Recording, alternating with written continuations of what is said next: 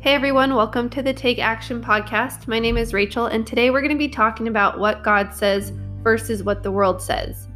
I have about 8 different topics I'm going to be going over today. If you are interested in reading this or looking at the chart that I made, go ahead and head over to my Substack. I will leave the link in the description along with the Bible verses that I used for today.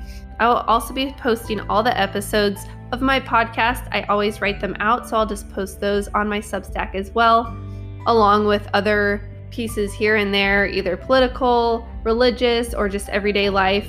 The last one I just did was books that I have enjoyed reading. If you're looking for any books, I put some religious books, political books, books just for fun.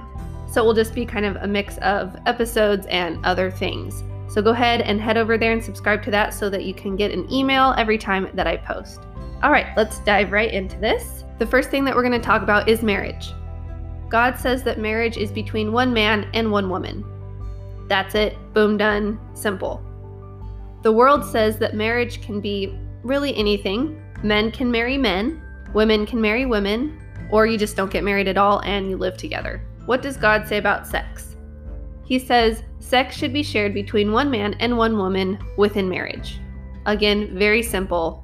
The world says try sex before marriage. It's too difficult to wait till marriage anyway. You won't know what to do when you get married if you don't try now. Have sex with anyone, men with men, women with women, have multiple partners.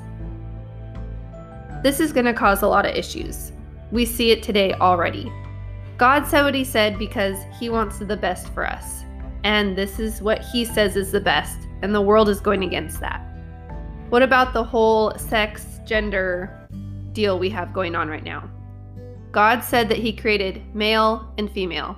You are either created a male or you are created a female, and that is what you are, made in the image of God. The world says, be whatever you feel. Anyone can be anything. You need to tell people your pronouns. Pretty much let's make this as confusing as possible. We see so many people hurt by this.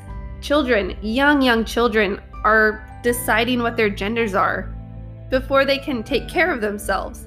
And their parents and their teachers are affirming this lie that they are telling themselves.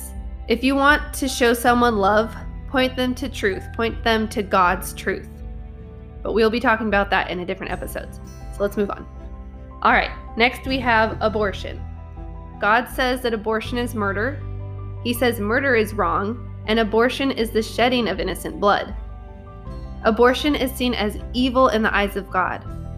This is something our town, our state, our country, the world allows. We allow the shedding of innocent blood. Millions and millions of babies have died through abortion.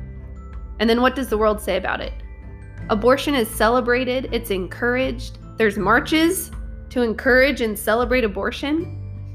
It's considered a loving option, and it's convenient. We live in a world that chooses convenience over life. We're not ready, we're not willing to take responsibility for the actions that we've done. And as we go back through the couple of things I've already talked about of waiting to have sex till marriage and what marriage should be, we see that this whole time God is trying to ease heartbreak, make sure that there's the least amount of issues. All right, next we have fear, anxiety, depression. What does God say about that? We as believers are not to live in fear, but give our hopes and cares, our worries and fears to God. He is the ultimate counselor and protector. He cares for you. He will give you peace that goes beyond all understanding. Jesus is our living hope. So as believers, do not be afraid because we do have hope. In the world, it's saying be afraid because there are terrible things happening. And what is your hope if you live in this world? If you do not believe in Jesus, what is your hope? Doctors say take this prescription to make you feel better before trying anything else. People are using crystals and other objects to bring the peace that they seek. There is no hope in this world, and that is frightening. Unless you're a believer, unless that you know Jesus is your living hope. We live in really crazy times right now. I mean, every generation has probably said that. But you look around and The world is freaking out. The world is afraid because they're not looking at Jesus. They're looking at the world. They're seeing the world that they know crumble. They have a worldly mindset. We need to have a heavenly mindset. Look above, look to Jesus, and pray about fear, because it is something that we feel a lot. We feel a lot of fear. So turn to Jesus with your fear, because he is our hope. We can have hope even in a world that's falling apart. Now, God has answers and he has solutions. So pray, seek him first in all things. Be in the Word and have a relationship with God. He speaks to you if you listen. The world has a lot of questions and problems, as we've already talked about. God is perfect. He sent Jesus, who lived a perfect, sinless life, to die, defeat sin and death, and rise again. The world is full of imperfections. The world is full of sin. Look at the news and you can see sin unfold daily. Look at your life, imperfect and sinful. No one has it together. Last but not least, God is truth. The Bible is truth. Jesus is the way, the truth, and the life. He is our hope. The world chases after lies and dead ends. Lies are accepted and affirmed. And because of this, we see a lot of people turn away from God. Remember, if the world contradicts God's word, the world and society are in the wrong. Society has changed, but God's word stays the same. Unfortunately, we see people led astray by worldly things, hardening their hearts to God. Many people live as if they are of this world, living in sin. This world is temporary. We need to turn our eyes to God, who has given us the gift of redemption and salvation. We need to have a heavenly mindset, because heaven is forever. Turn to God and seek him in all you do. Seek his peace, wisdom, healing, counseling, love, and salvation.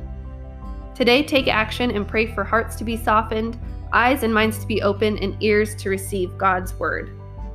Thanks again for listening to this episode of the Take Action podcast. If you are interested in reading through this, go ahead and head over to my Substack account. I will leave the link in the description along with the Bible verses I looked at for this paper. Thank you so much for listening, and I will talk to you in the next episode.